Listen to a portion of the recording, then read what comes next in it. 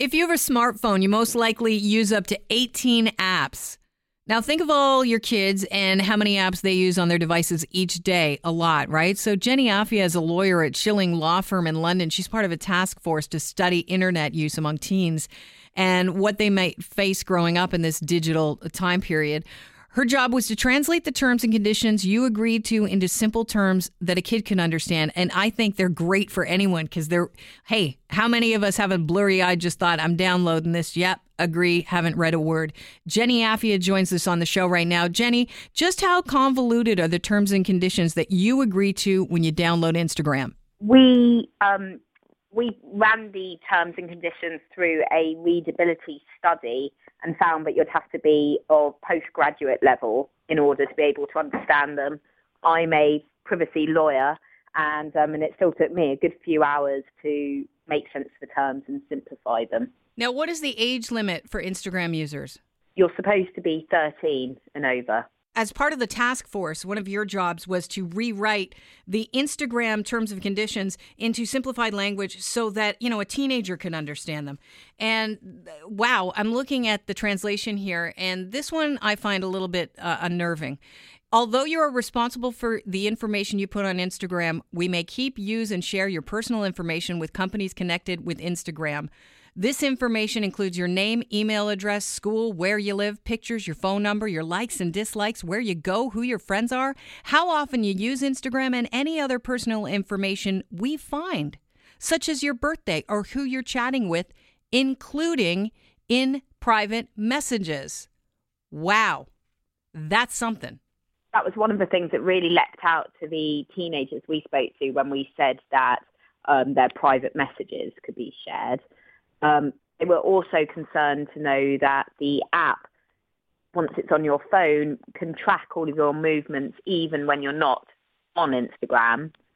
They found that pretty scary as well. And then the idea that Instagram and all these other social media sites can sell the children's data, make money from it, and also that advertisers who Instagram will partner with can put adverts on the children's feeds and not say that they're adverts.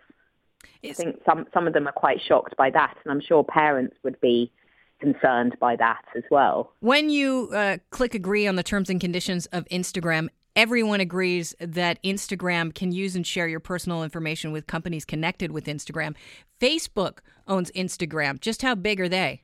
This huge organization. And I think that's another thing that children don't necessarily realize, that it's really a handful of major companies that are controlling almost all of the social media sites.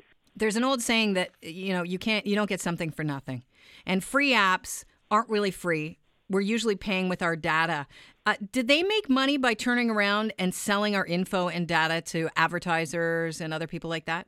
Absolutely.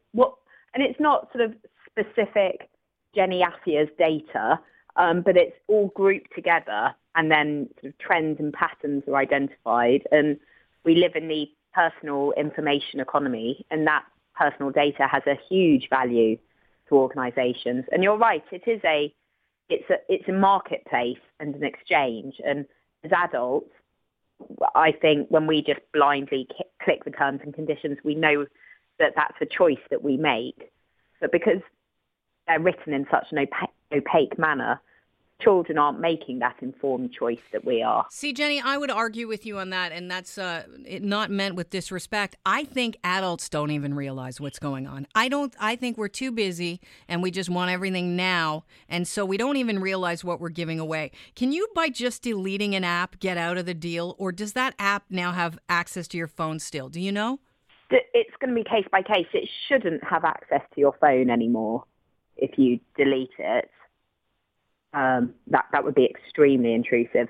And I think actually you're probably right. I'm sure lots of adults don't realise what they're doing, but maybe just have some sense that, like, I haven't read this document, I just clicked. Do you think then we should demand that these app suppliers write their terms and conditions in plain English and very simplified terms? Absolutely, we should be demanding that. I really don't see any reason why they shouldn't be doing it. It's not that difficult. I've done it. And it should just become the new norm. Do you think the companies that own these apps are writing the terms and conditions in a convoluted fashion on purpose? Well, I don't know.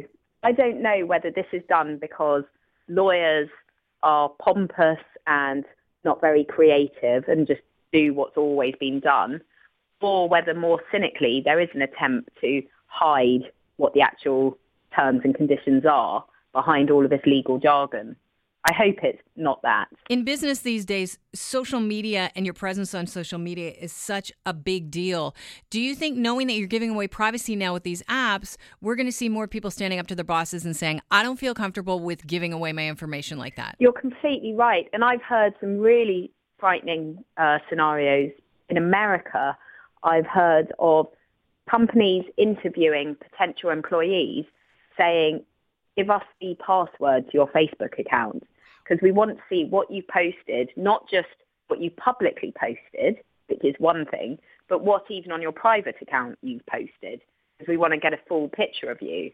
And someone applying for a job doesn't necessarily have the confidence to say no.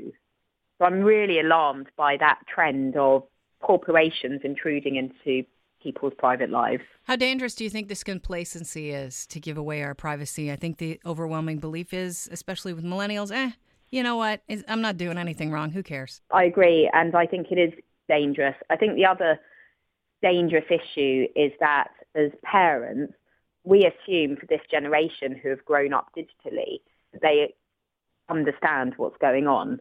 And in fact, they can use the technology. They have quick thumbs, but they don't understand the business and practices behind the technology that they're using.